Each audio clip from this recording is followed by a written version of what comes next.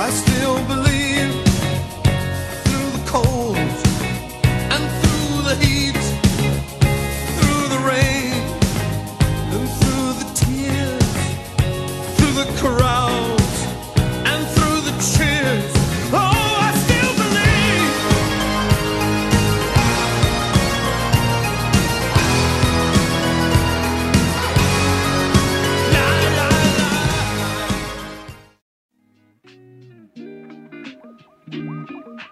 How you doing? How you doing post loss?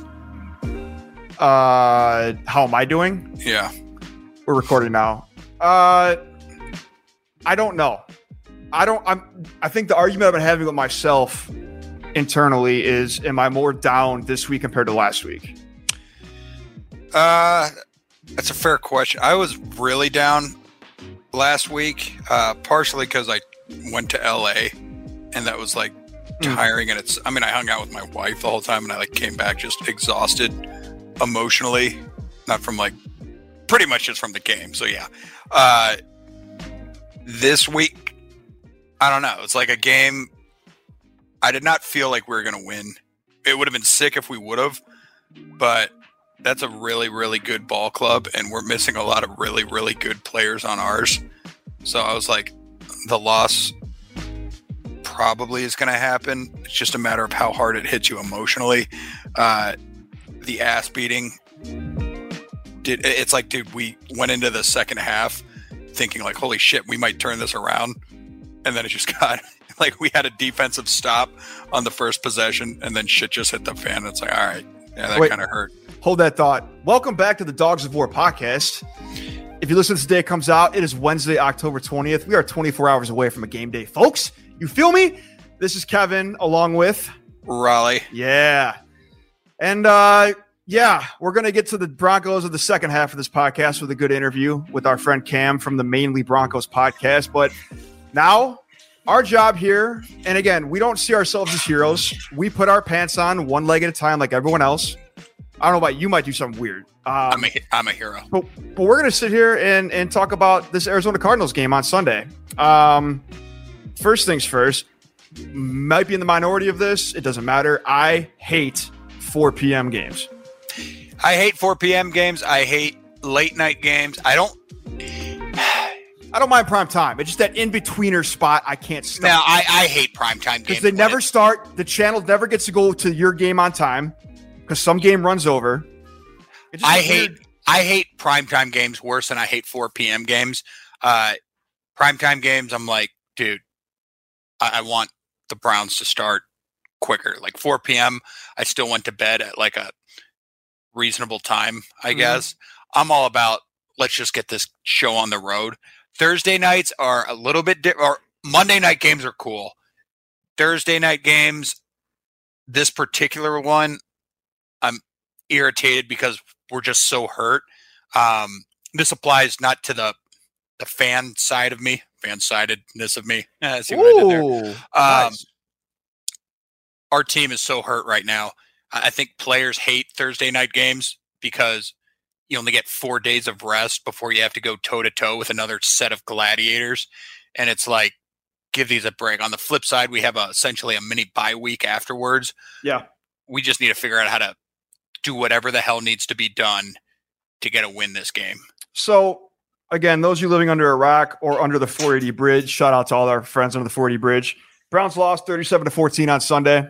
Kyler Murray and them boys came in and took care of some business. And this franchise coach all the way on down will tell you they're never, ever, ever going to talk about refs or injuries as being a result of this. And yeah, a lot of arguments can be made for both sides of that. But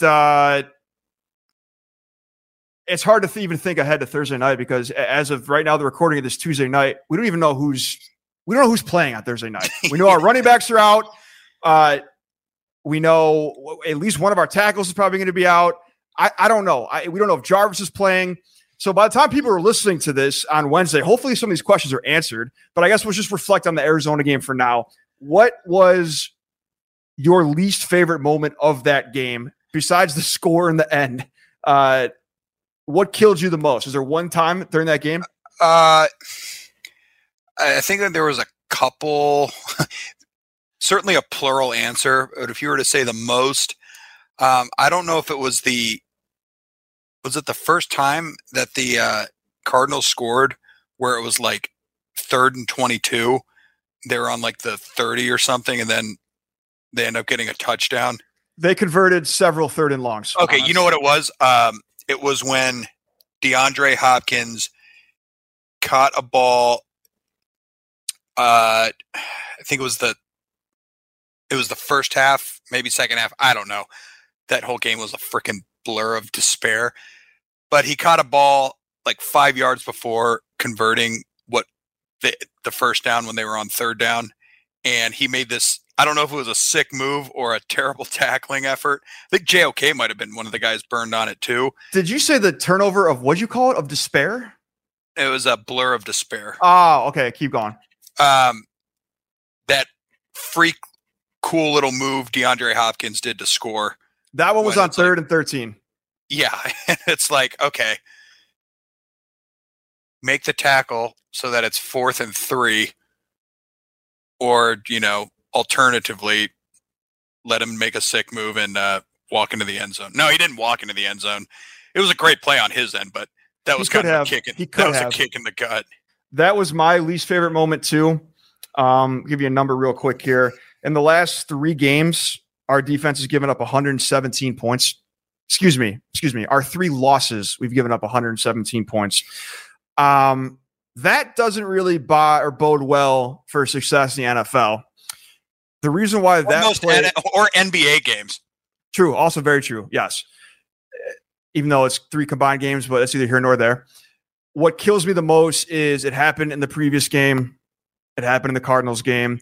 It's not just DeAndre Hopkins scored that touchdown. There wasn't a brown jersey in the TV frame. We got some big TVs now, y'all. It's 2021. We see a lot of that field. There was not a receiver within 30 or 40 yards. So when you say, did he walk in? No. Could he have? Yes. Again, there's a lot of debate after that. A lot of people said it was cover 2 and Ronnie tried to play hero ball and went off and lost him, and that was his guy. Whatever. The point is, and this has been the debate on Cleveland radio and the blogs everywhere the last whatever. And are we saying Joe Woods on the hot seat or any of that shit? No. Really? I think his seat, I think he's going to be under a bigger microscope. It's not like he's going to get fired if we lose on Thursday night. It's not that. But now that we're 6 games in, and we said we get a few games here to kind of feel things out. We got 8 or 9 new starters. The problem that I'm having, though, with this is we know these players out there. We know the talent. We've seen the talent. They're proven talent. The fact that these blown coverages keep happening, and they're not just, little, chippy blown coverages.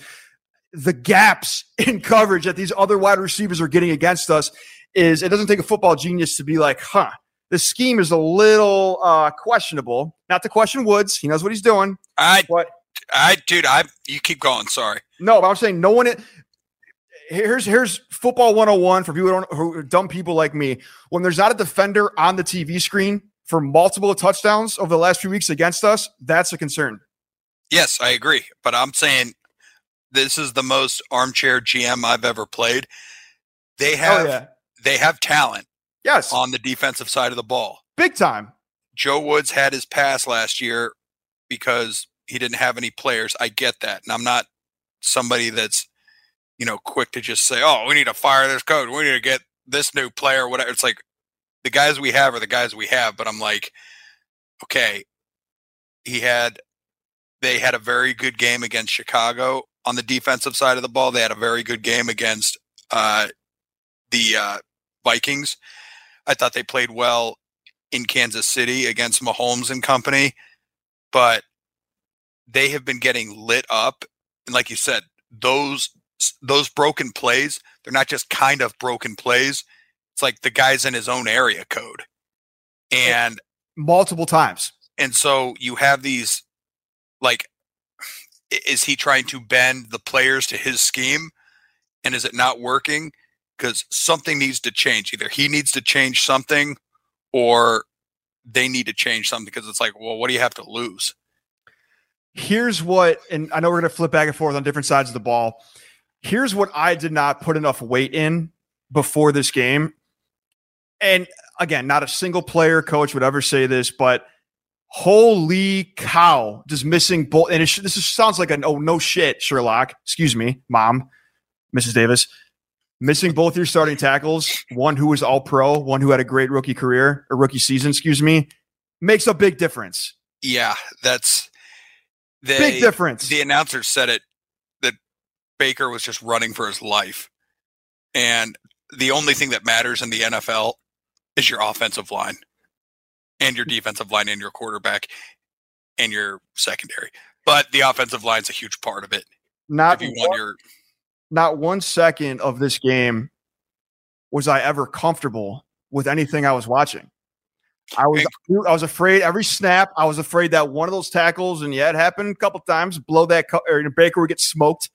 Of course, I'm always thinking about all that BS with the media created Odell drama. And then the defense, of course, giving up 37 points.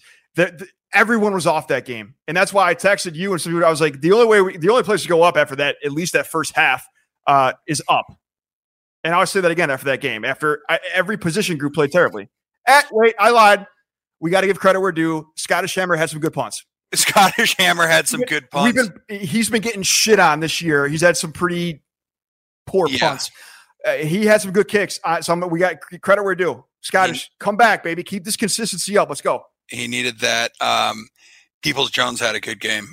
100%. And that's why I want to say too. And I can't go on about Baker or his arm or any of that. I just want, again, to reiterate for the umpteenth millionth time that you and I have done this on this podcast. He's not coming off that field unless they physically drag him off. He didn't even stay in the medical tent. He like walked in and walked out. He's like, all right, he's going to play until that arm falls off. Okay. That's what I'm going to say about Baker. That's the dude we've always been looking for and have always wanted. We finally have it. Also, we're 3-3. We're not 0-6 like we have been 1,000 other times in our lives. I'm not yelling at you. I'm yelling at the whole. Yeah, you know who I'm talking to. Yeah, the idiots on Twitter for the most part. We've been doing this for how long? And you thought I was like, "Hey, Kevin, why are you?" Yeah, well, I just realized. Yeah. But midway through the podcast, I thought it was a little bit aggressive. What do you think? Yeah, I'm gonna get. Yeah, your wife starts screaming at me. Baker's season passer rating right now is 97.8. That ain't bad.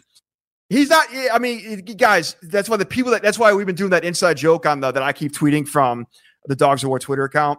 Like anytime something goes wrong during my day, like I burnt my finger yesterday. I tweeted burnt my finger # Baker's fault. Oh, by the way, here's more armchair quarterback GM guy, coach guy.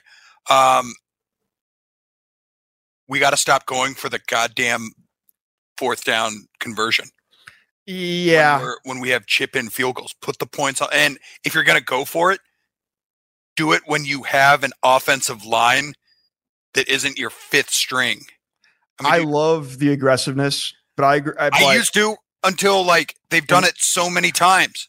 The numbers have not, the return on those attempts have not been good. Baker's been sacked on like 5 of them. Yeah. Like Stefanski, he's got to give up play calling.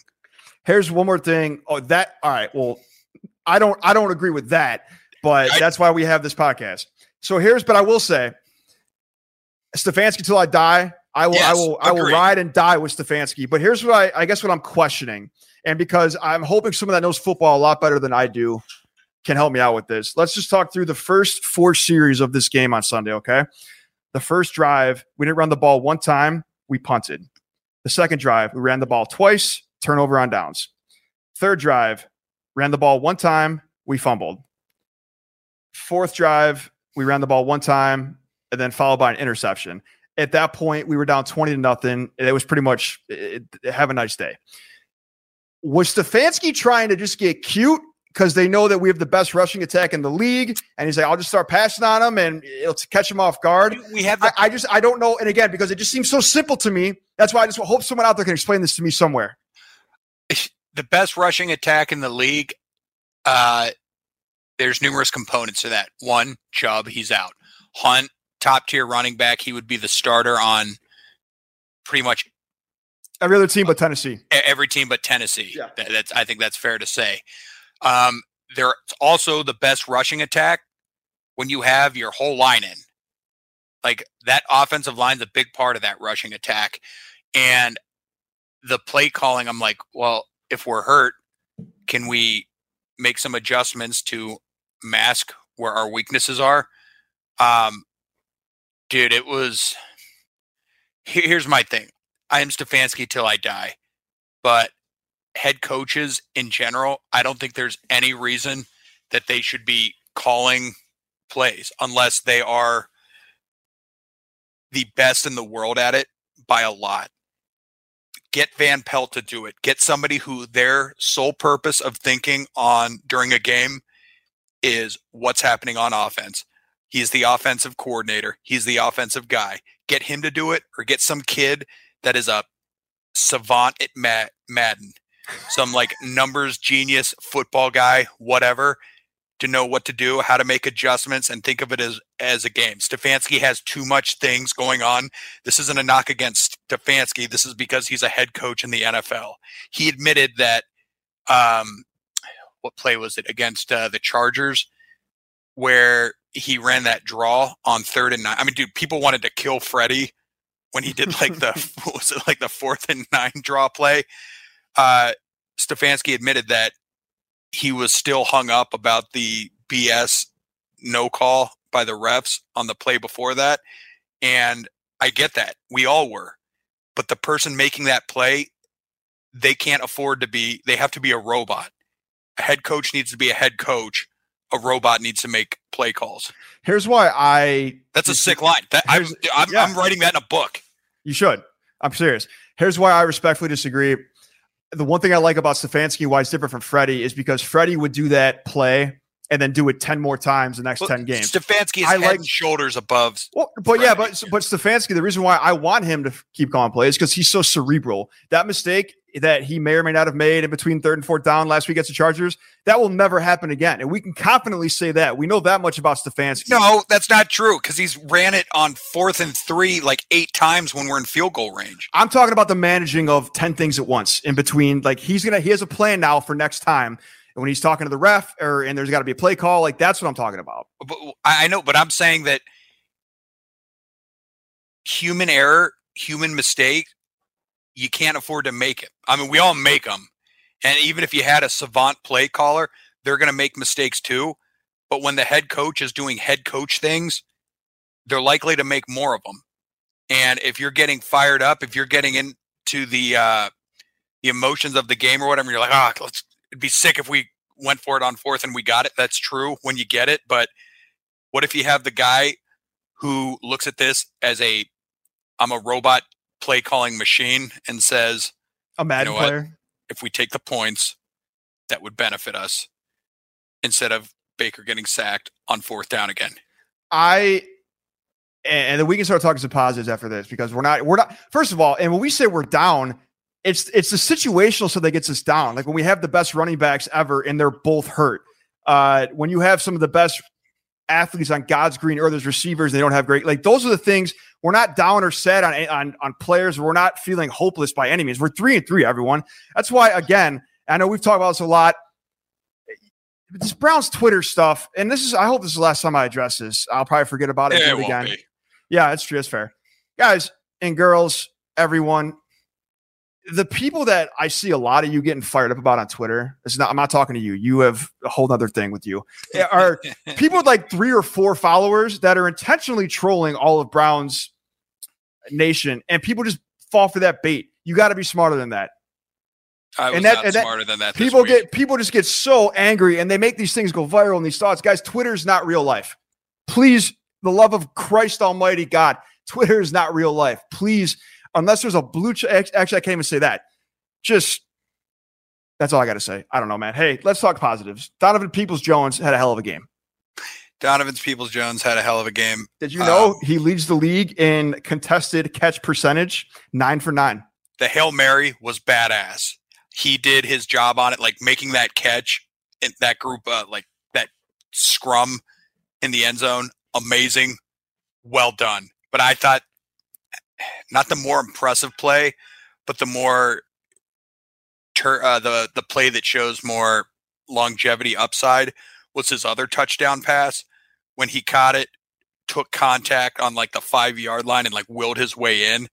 That was a grown man's play. And He's a stud. I'm so excited for him. He leads all receivers in the league in passer rating when targeted with 158.3. Also, my first 4 drive breakdown earlier, I got to give credit. Roberto Shenanigans on Twitter is one who broke that down. So I got that from him. So credit, hat tip. I got a question for you. I want your opinion on something that I didn't ask you this beforehand intentionally. Malik Jackson brought into this team, and they say this all the time because he is a very vocal leader, a great vet. They love him in the locker room. Today, and then shout out, this is Cameron Justice's tweet. I watched his press conference, but here's a quote provided by her. Malik said, "This isn't a 9-to-5 job.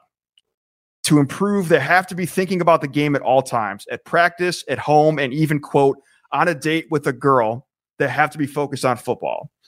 So, and then in the question that in her article, or was it her article? The question I'm asking you, is that him just talking about how you got to be successful in this league in general, or is that him calling out the locker room a little bit? To say you got to take this seriously outside of the locker room as well.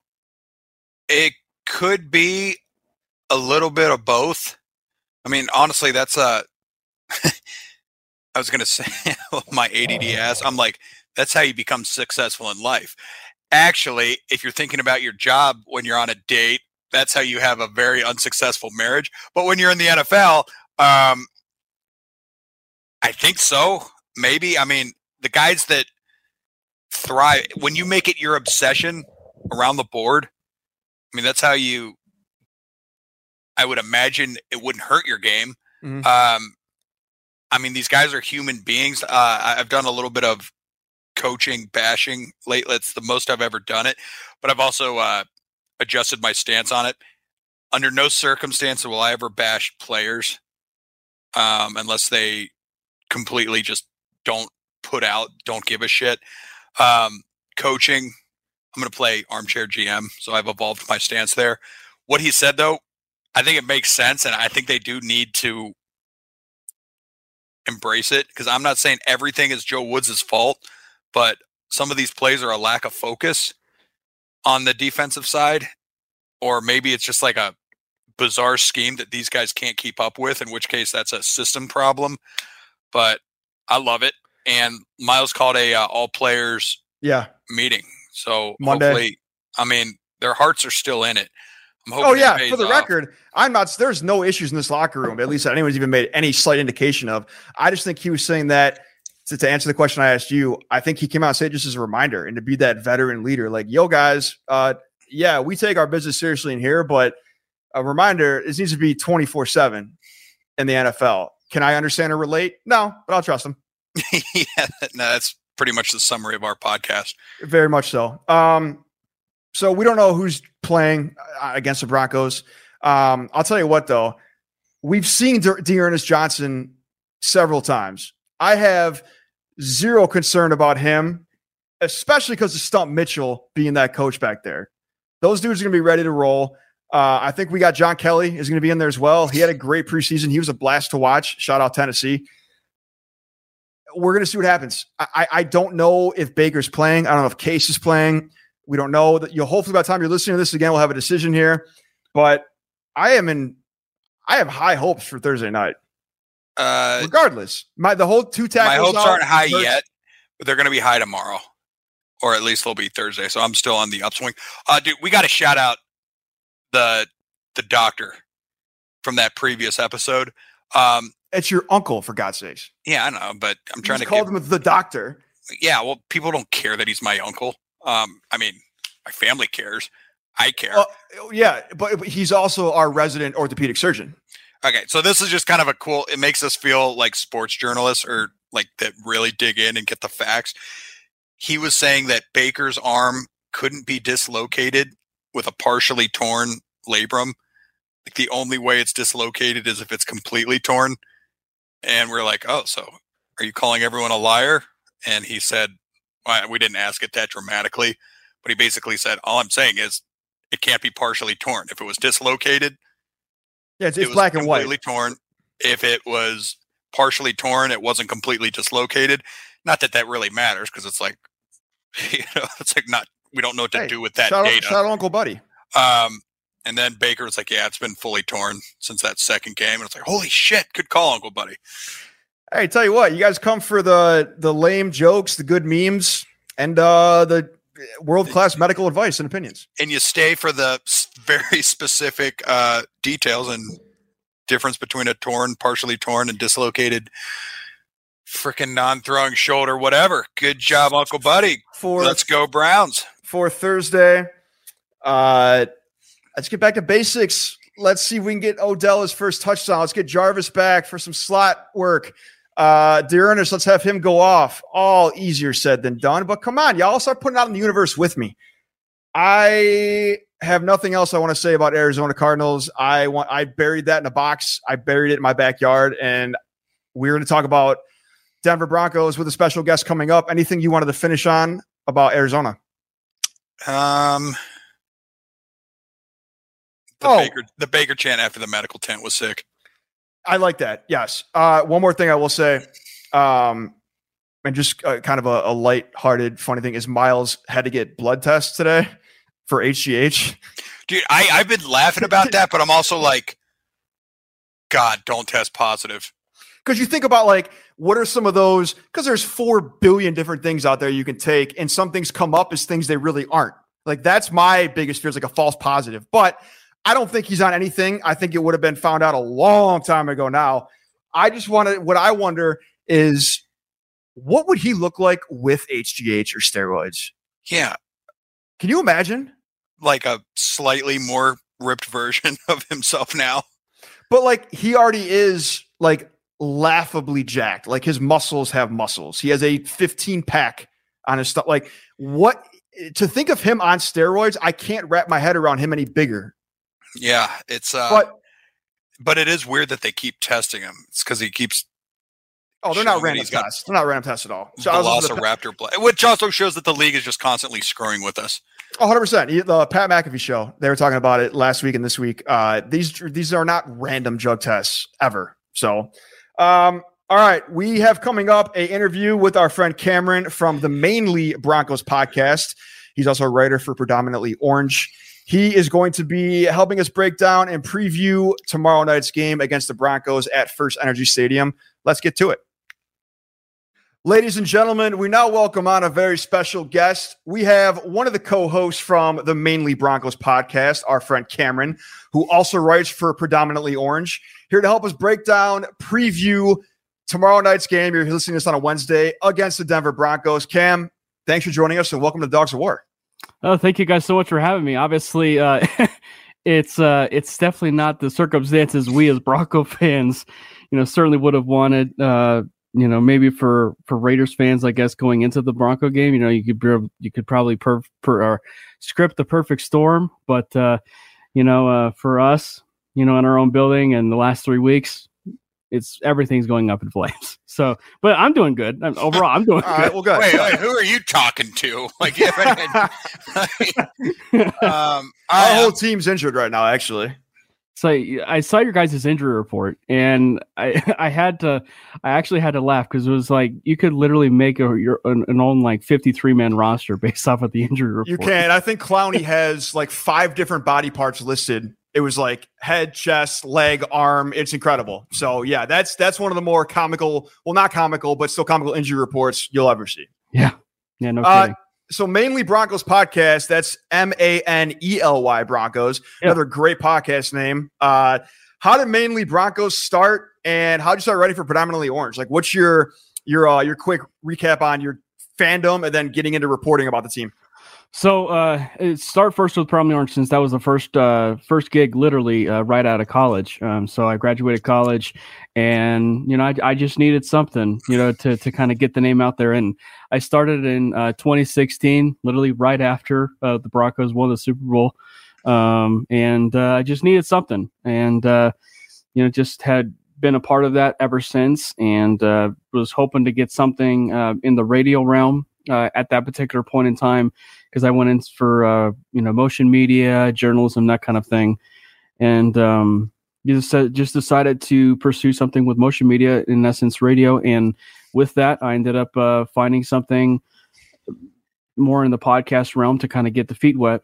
And I've just really loved just being associated with podcasts ever since. And so just over time through different podcasts that I've created or such like that, I came across a guy that I ended up friending through Predominantly Orange. And to be clear, that's a Broncos blog website. It is. Okay, It is a Broncos. People listening know what we're talking about here. It's not a Browns blog. It's a Broncos blog. No. Even though stay the hell away from them. I was gonna say, even though the BRO is about the same for the Brown, right? Yep. But we are associated with FanSided, so Predominantly Orange is associated with FanSided. So are we. That's our network. Yeah. So it is.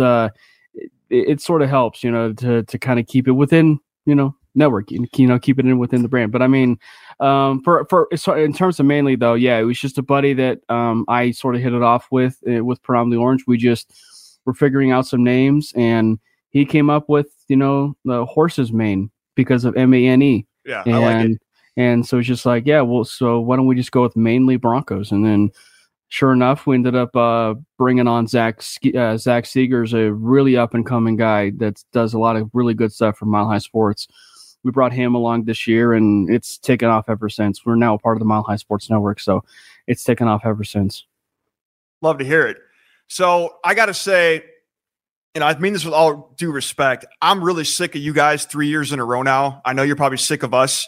It's been, you talk about completely opposite different games every single year. Coaches, teams, situations, records, everything. But to talk about your guys' year this year, I guess before we jump into you guys being 3-3 right now, your last few weeks, coming into this year, you have Teddy under center now, Teddy Bridgewater. What were your expectations? What kind of predictions you have for this season, and where are you now after 6 weeks? Disregard the last 3 week slide you guys are on. Or right, or don't. That's an important caveat right there. Or don't. I would say coming into the regular season, I was a little bit wanted to go in with more of an open mind. Because there was a quarterback battle for all intents and purposes, I was on the team lock side of things. But as far as the Bridgewater side, once Bridgewater got named starter, and with what we had seen in preseason, it was like, okay, he was named starter. He was at least looking good in preseason. He got named starter, so let's rally around him. Let's support the kid. And then he ended up going 3-0 and actually playing phenomenal football. I mean, you guys came out hot. I mean, regardless of the fact that it was the opponents and everything, the way that Bridgewater was playing was just almost like, if this is the kind of play that's going to be continuing with Teddy, the Broncos team is going to be really tough to beat. And then it ended up being a complete mirage.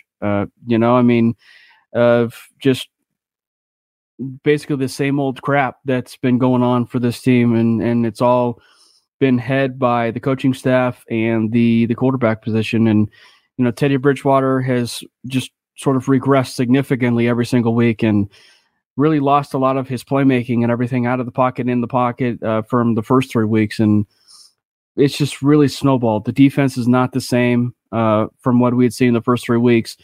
They're giving up big play after big play, which is a huge Vic Fangio staple. I think they're last or second to last, or in the bottom tier as far as some of the big plays that's being allowed in the National Football League. You're probably right there with us then. Yeah. This might be a really good game. We're just talking. It's like talking, looking in a mirror right now. Yeah. Yeah. So I saw on Sunday that Teddy got hit 17 times. He got sacked 5 times. You guys played the Raiders, which, by the way, side note, I forgot how much you guys hate each other, the Raiders and the Broncos. Yeah. Was that what's what I'm looking for? Was that the worst he's been hit all season? Has the O-line been like that all year? Like that was, he got his ass kicked on Sunday. Yeah, he did. And actually that's been, so did our quarterback, to be fair. Yeah, your quarterback's been dealing with like injury after injury and injury, and who knows if he's going to be able to play. So we say that from a place of respect, of course. Yeah. Well, and I will gladly say I will still take an injured Baker Mayfield over Teddy Bridgewater at this point. I will gladly take Baker over that. But no, it has definitely been a huge theme for this team and for the offensive line. The offensive line, certainly they're expected to be good. At least you would imagine under Mike Munchak, because Mike Munchak is, well regarded in this business. He's a Hall of Famer. He's a Hall of Fame coach. You would expect the results that you would have seen, and right now they're just not doing well. The run game is just not there at all. And then, Ted, you got even Teddy kind of, making things worse of holding the ball too long. I think he's near the bottom, at the top as far as, like holding the ball too long. He's the second most pressured QB in the league. That, and he also holds on to the ball too long. I think he's one of those top quarterbacks that holds the ball way, way too long. And there was so many instances in the game against the Raiders where if there was a glimmer of a window that he should have hit, say, Cortland Sutton deep, he should have hit him a lot sooner. So I mean, it was just those cases where, yeah, the offensive line has definitely not helped matters in terms of Teddy Bridgewater getting destroyed. But also Teddy's not helping matters by holding the ball too long at all. You guys started the season out 3 wins. You went Giants, Jaguars, Jets, 3-0. Hot start. And then the last 3 games, you guys lost to the Ravens, Steelers, and Raiders. Now you're 3-3, just like us. Now, obviously, if that was flipped, there'd be much bigger problems in Denver, obviously. You guys lost to some good teams. We talk about the theme being the O-line, Teddy holding on to the ball. Can you guys put your finger on one or two? Was it a bunch of injuries? Like, what happened to go on that slide? Can you put your one thing or a couple things on it, or no? I'll just roll with everything. I'll just roll with everything. That's fair. And here's the sad part. When everything is attributed in that regard, who's the most person to blame in that regard? The head coach. Vic. Yeah. And it's hard because you want to be like, you want to save face and everything, and with the head coach and everything. But it's like, if you watch the Raiders game either on TV or in person, it just looked like the defense felt just really uninspired, and the offense really felt uninspired, and everything just really just snowballed. And at that particular point in time, it just looked like the team just gave up, and that Vic Fangio had just lost the locker room. And I don't know if that was just because with the way that a former NFC North, team, should I say, is I don't know if it's just because of the NFC North, team that we played before the Pittsburgh Steelers. The Baltimore Ravens kicked our butts in that game, and then Vic Fangio decided to throw a hissy fit for no reason, near the end of it, and being like, oh, why did they run up when, well, if you stopped them to begin with, why didn't you, you would never be in that position. So it's just like, so I think at that particular point in time, I just think that the players, just coaches, just beyond that, I just think that a lot of it is just snowballed to where Vic Fangio's not cutting it, Pat Shurmur's not cutting it, and we all know sometimes it isn't necessarily the head coach that gets fired first. There's a scapegoat involved, which means that either Pat Shurmur, Tom McMahon, those are probably your top 2 candidates to get fired. And it's from everything that we're hearing from the tea leaves, it sounds like there could be a shakeup after this game. Regardless, or obviously if you guys would lose? My guess is if it was a loss. And it honestly could even result in a bigger shakeup, meaning we could actually see a Drew Lock show. Oh, wow.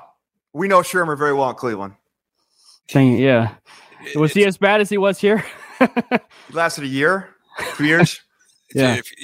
I mean, he's on a long list of a very proud fraternity of coaches that lasted a year. Real proud. Yeah. Right. It's like enough to be a standing army for a small country.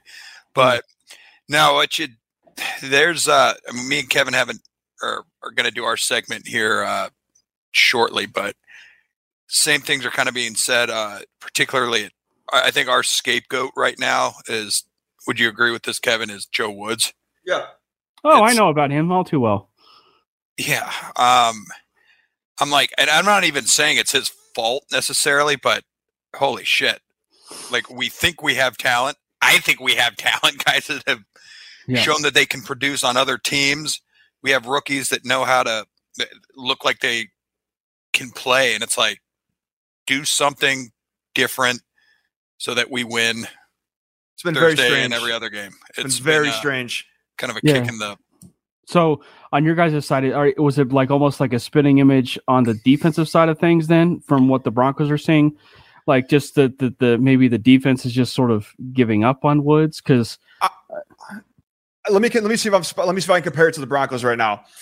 We have a Von Miller and Myles Garrett. Two Shout technically. Out, both A&M. Yeah, we Javen Clowney. So we have our two Vons. I think you guys have been struggling with the safeties a little bit this year.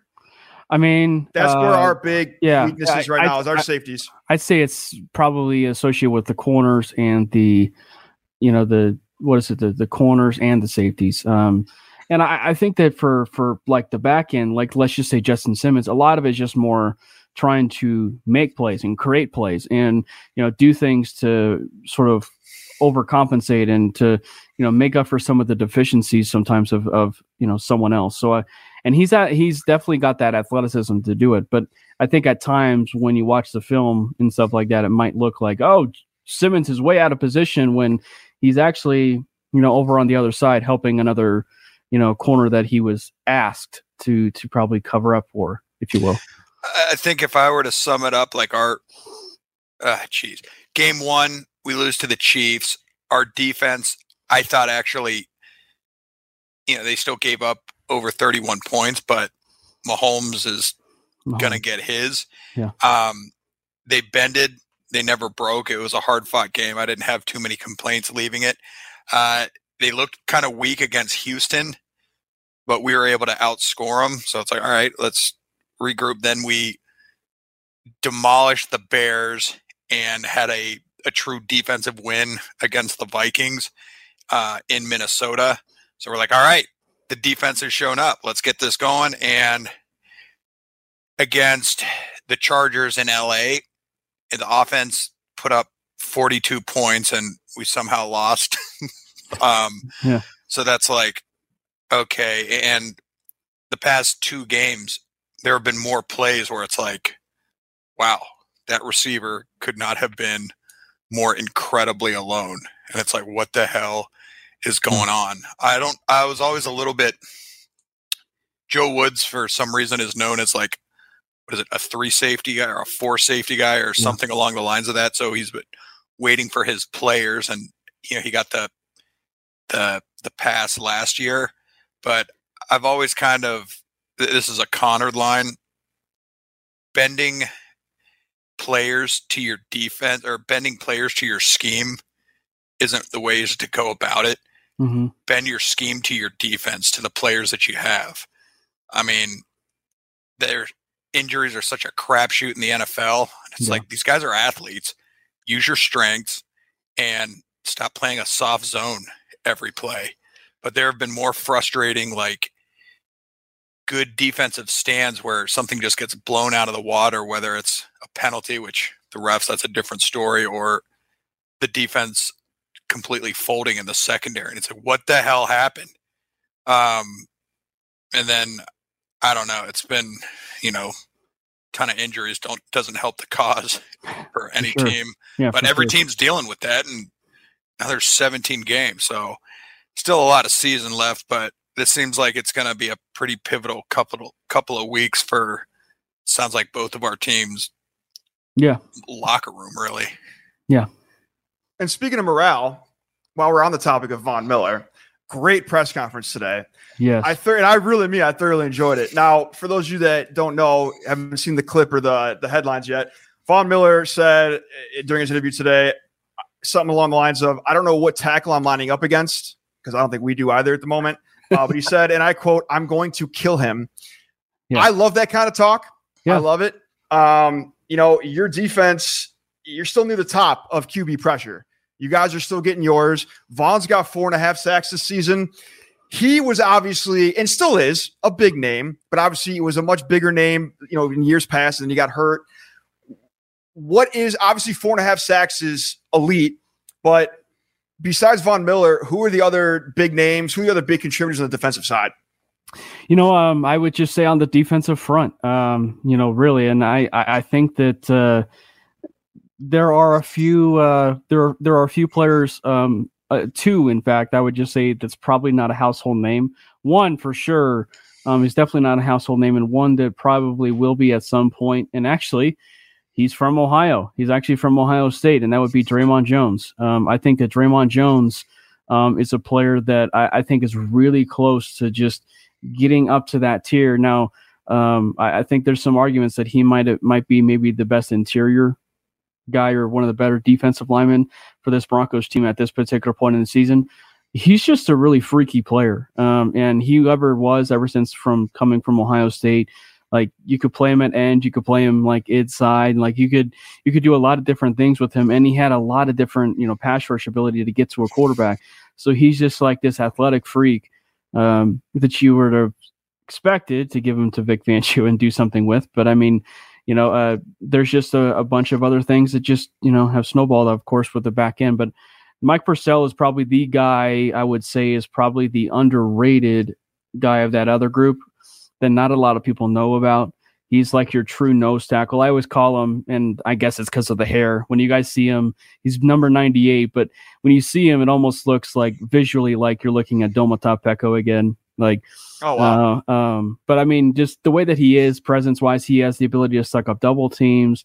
He has the ability to really be an impact. Just the way that he can soak up that double team and open opportunities for guys like Draymond Jones and Shelby Harris and Von Miller. So I mean, the defensive line is probably at this particular point maybe their strong suit.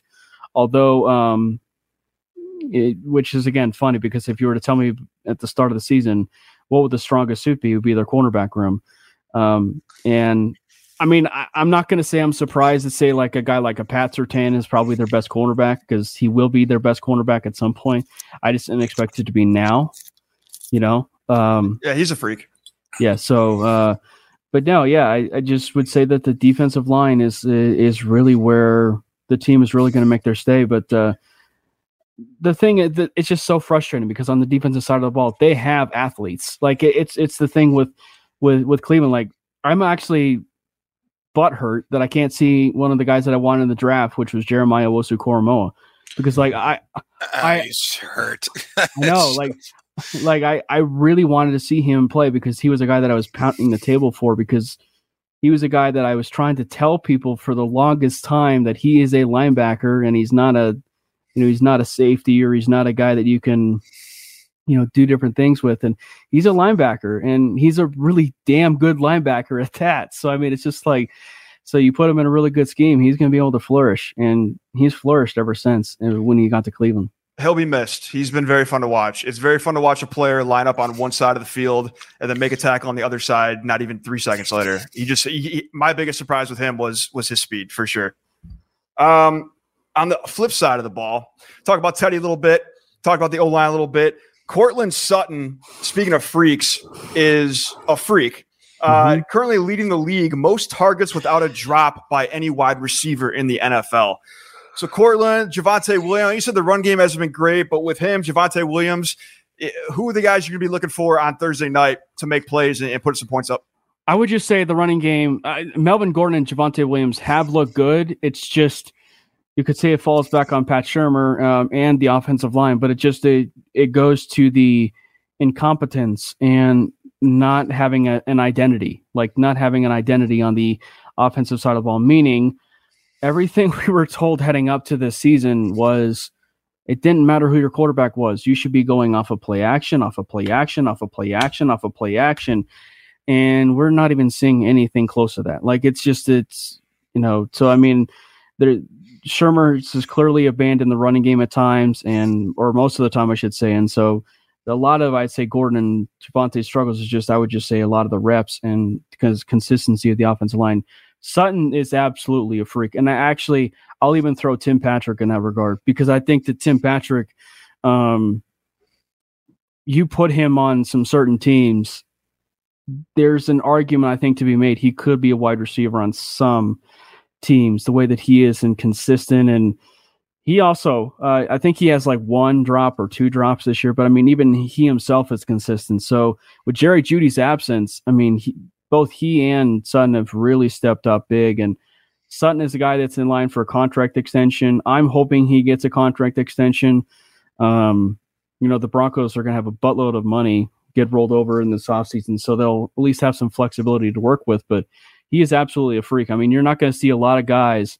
There's a stat today that I saw. I think he's the fastest wide receiver next to like Tyreek Hill and a bunch of others that run like 20 some miles an hour or something like that. That's freakishly athletic stuff. Like I remember back when he was drafted, what was it? Emmanuel Sanders and Chris Harris Jr. I think called him Baby Megatron, and obviously that's really, really high, lofty praise. But yeah, when you see the size and you see his ability to be able to stiff arm and free himself from defenders and stuff like that, and create extra yak, I mean, he's just a nightmare. Like he's an absolute nightmare. And I would, between he and once Jerry Jeudy comes back, I think that hopefully we can kind of see a semblance of an offense a little bit. What is the deal with Jerry Jeudy? A lot of people don't know that name, but again, for a lot of people, if they're not on the Browns, they're not going to follow him pros. He's been out for not the whole year. Whole year? You could say whole year. He was actually injured in the Giants game, but I mean, yeah, he was. So you could say whole year. Okay. But I saw him walk out of the tunnel after the Raiders game. He looks okay. It sounds like there's a slight chance, but we all know typically whenever coaches say there's a slight chance the player's going to play, he's not going to play. So there's an opportunity he plays against Washington, who's another team that's flopped this year defensively.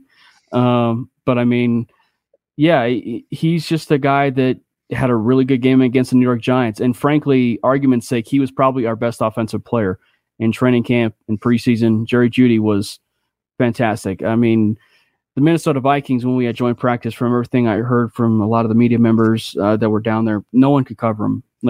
And that was the same for anybody that was in camp, which turns out no one can. Our secondary can't even cover anyone. So, but I mean, no. So he has definitely been missed. And I think, for argument's sake, there will be a lot of arguments, I think, with the production of Sutton back. And then if Jerry Jeudy can hit his stride, the Broncos will have a pretty dynamic duo / trio, if you will, when Jerry Jeudy comes back. How do you guys beat us on Thursday night? I know that can maybe take some more thought. I didn't give you this pre-show. No, but I was just going to say, for even your guys' sake and our guys' sake, it might be a boring Thursday night game to some people. Because, hey, we might have Locke versus Keenum. So, which is the wild. No one had that on their bingo card, a Keenum revenge game. But I mean, I was just going to say, what I would do is everything that they should have done to begin the season. And for your guys' sake, even with the loss of Kareem Hunt and Nick Chubb, is to establish a running game. So I would imagine that we're going to see a lot of runs. Hopefully, I mean, on our side, hopefully see a lot of runs, establish the running game, and probably see some short passes to neutralize the pass rush of Jadeveon Clowney and Myles Garrett. Myles Garrett scares the crap out of me. Me too. He jogged by me at the airport one time and I almost threw up. But he got tested again, didn't he? He got tested again. He got blood tests today. Yeah, I was gonna. Yeah. So now he's no longer going sleeveless. He's bringing the sleeves. Unbelievable. Yeah. So I will say I'm expecting probably the Broncos to run the football, but I'll actually just be point blank because of how the last 3 weeks have gone and just how pathetic it's been.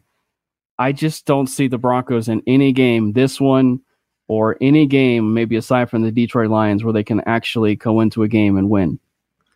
I'm not obviously I'm going to pick the Browns because I have to, but I don't know if you realize how injured this team truly is right now, man. Our whole team is on the injury report right now. Yeah. No. And I'm with you guys.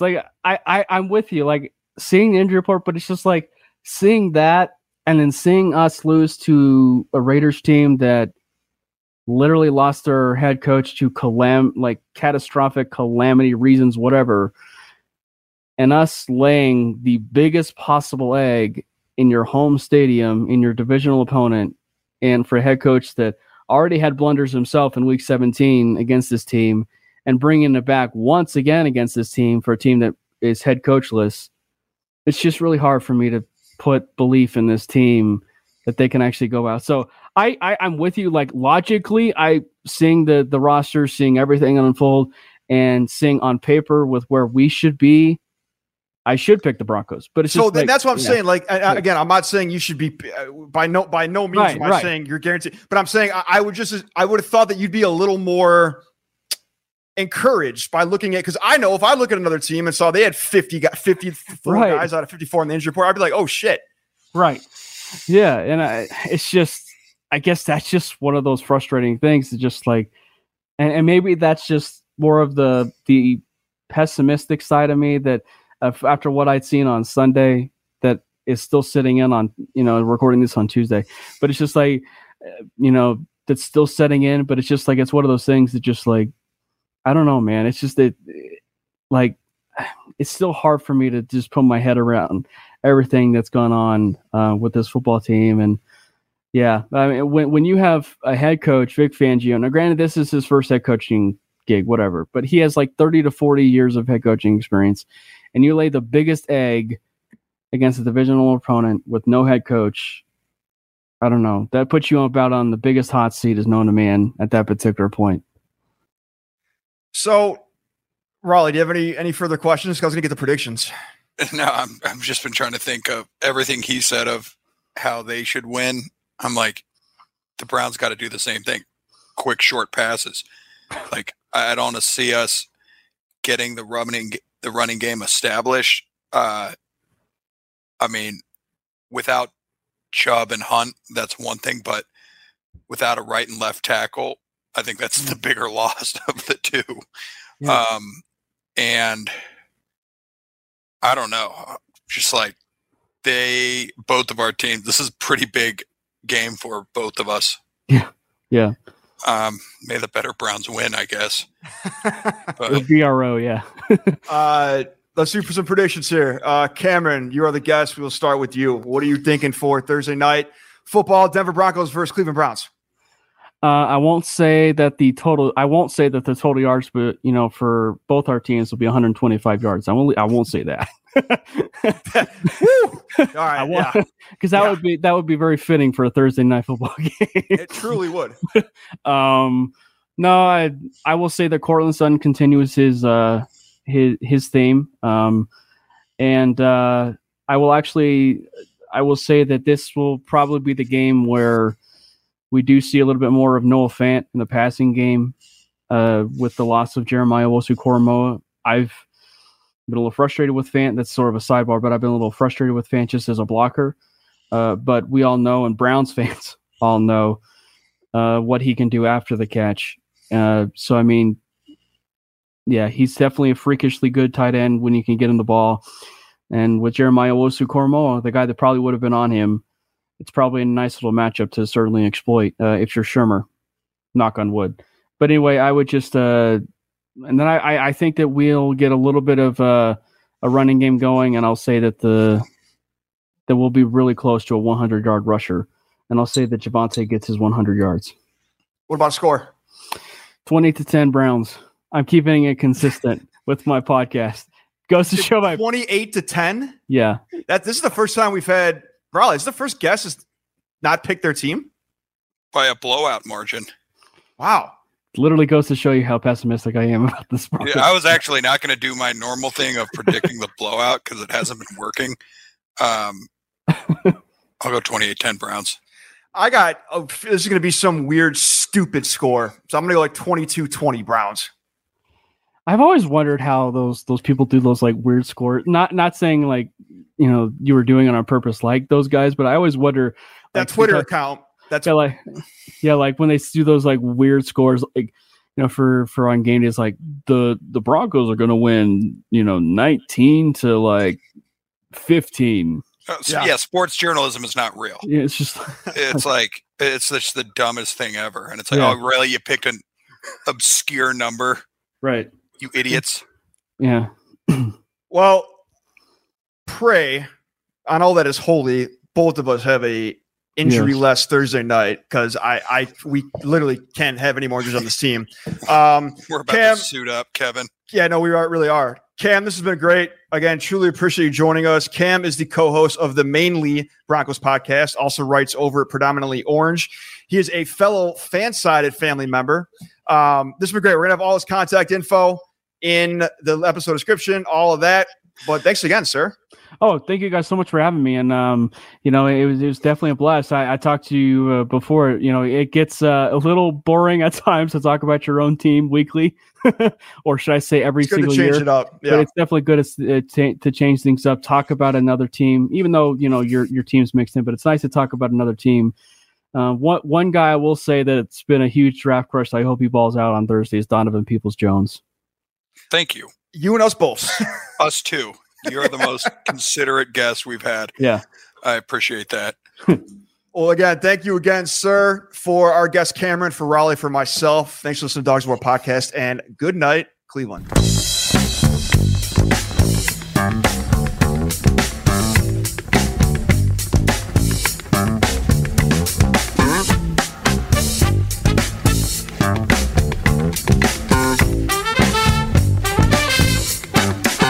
Oh yeah, it's Tim Couch. He's mighty, just slinging the ball around. Oh yeah, it's Tim Couch. That man is jacked, and that's a fact. Hell of a quarterback. Oh yeah, it's Tim Couch. Listen up, everybody knows this is how the story goes. Without the ones like you, who work tirelessly to keep things running, everything would suddenly stop. Hospitals, factories, schools, and power plants, they all depend on you. No matter the weather, emergency, or time of day, you're the ones who get it done. At Grainger, we're here for you with professional-grade industrial supplies. Count on real-time product availability and fast delivery. Call, click Grainger.com, or just stop by. Grainger, for the ones who get it done.